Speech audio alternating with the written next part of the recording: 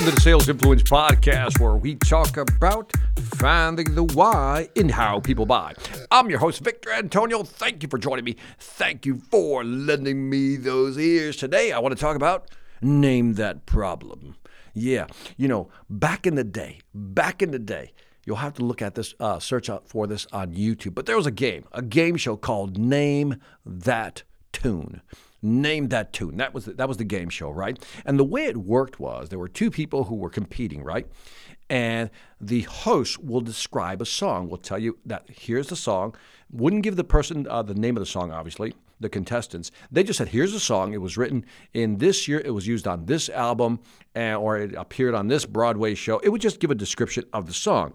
Now, the two people then had to compete on who can name the song with minimal notes. In other words, they would say, I can name that tune in 7 notes.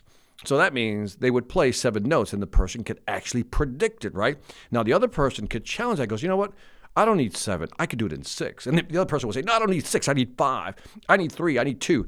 Believe it or not, there's some people who actually went down to 1 note. And so when the other person said, okay, you go ahead and answer it, they go, okay, name that tune. So for example, it starts out with name that tune. Person A says, I can name that in 7 notes. And the other person says, I can name that tune in 6 notes. And the other person says, I can name that tune in 3 notes. The other person would say, go ahead, name that tune. And now, if they didn't name the tune right, they would lose points on that, obviously. What's always fascinating about the show is, first of all, it was always fascinating when people could actually get on 1 or 2 notes. And you know what? I should include a sample. In fact, I'm doing that right now. Here's a sample of Name That Tune, a show that was very popular in the 70s. Good luck, and I hope you both remember tunes very well, because it's time to play Bid a Note, and here's how it works. I'll read clues to well-known tunes, then you'll bid against each other as to how few notes it'll take you to name that tune. The first player to score 3 tunes wins 20 points and a great prize. In this case, you need it to tie it up. Wash, here is your first clue. Introduced as the title tune of a 30s Broadway musical, this tune later appeared in the film Young Frankenstein and was revived in 1984. You won the last round, so you start. Sandy? Wash, I can name that tune in 6 notes. Sandy? I can name that tune in 4 notes. Wash, I can name that tune in 3 notes. Sandy? Name that tune. All right, Sandy, you get a chance to name the tune. Here's your clue once again. Introduced as the title tune of a 30s Broadway musical, this tune later appeared in the film Young Frankenstein and was revived in 1984. Listen carefully. Here are your 3 notes. Sandy? The Farmer and the Devil. Oh, I'm sorry. Putting on the Ritz. Putting on the Ritz. Brent Astaire did it in the movie Blue Skies. 1984 was recorded by Taco. You got it. You scored a point. Nice going. Now that you know how it works, you're probably saying, well, Victor, what does this have to do with selling? Where are you going with this? Well, listen carefully, because I'm going to tie this in. When I thought about Name That Tune, really when you think about it, the more notes I have, the more likely I am to be able to name that tune.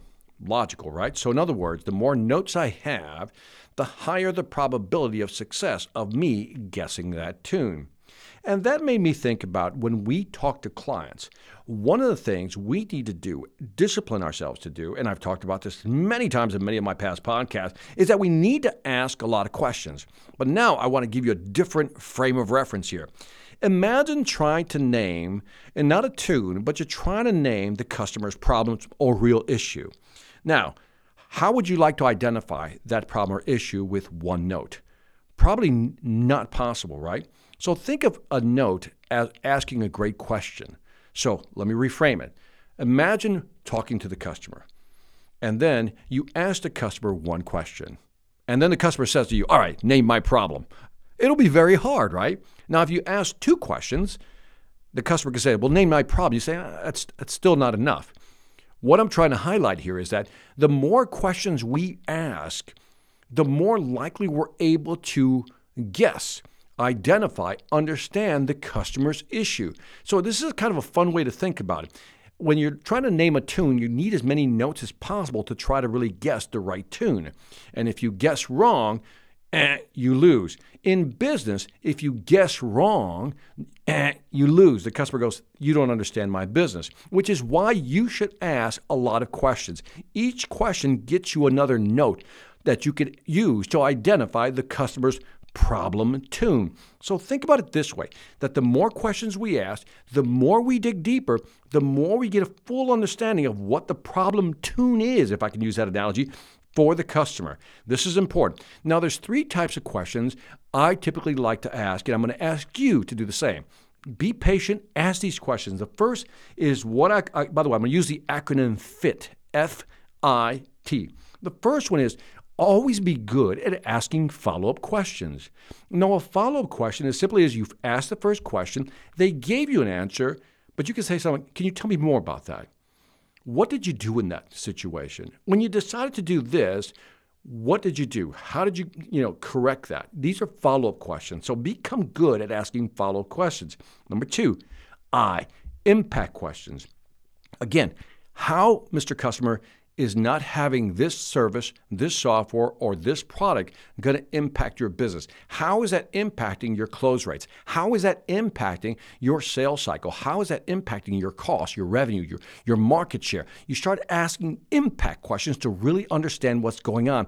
And the last one, it's a very interesting one. Not a lot of people talk about this one. It's a trade-off question. A trade-off question is, Mr. Customer, if you had to choose between this or that, what would that be? And then why? That would be the follow-up questions. But the trade-off is, if you had to trade off between doing this versus doing that, where would you put your emphasis? If you had to spend your budget money on this product or that product, where are you more likely to want to spend it for it to have the maximum impact? So again, always ask a follow-up question. Always ask those impact questions. Impact questions are great. And then trade-off questions, that's moving towards the close, because once you start asking about trade-offs, you're really asking the customer for subtle micro commitments. Like, if you could choose between these 2 products, Mr. Customer, which one are you more likely to go with? Or which one would your team be more likely to adopt quicker? These are trade-off questions, right? So these are great questions to ask. But my big point here, much like name that tune, you need to name that problem. And the only way to name that problem is to have as many notes as you can at your repertoire. In other words, part of your understanding, so you can actually identify the correct problem. If you only ask one question, that's almost like having only one note for one tune. Very hard to identify the actual song. But if you have multiple notes, you've asked multiple questions, and the more you gather, the more you're able to identify that problem tune. And that is it for the Sales Influence Podcast. I know this was different. Would love to hear your feedback on this one. Let me know what you think. iTunes, Stitcher, YouTube, Spotify, Pandora. Leave me some feedback.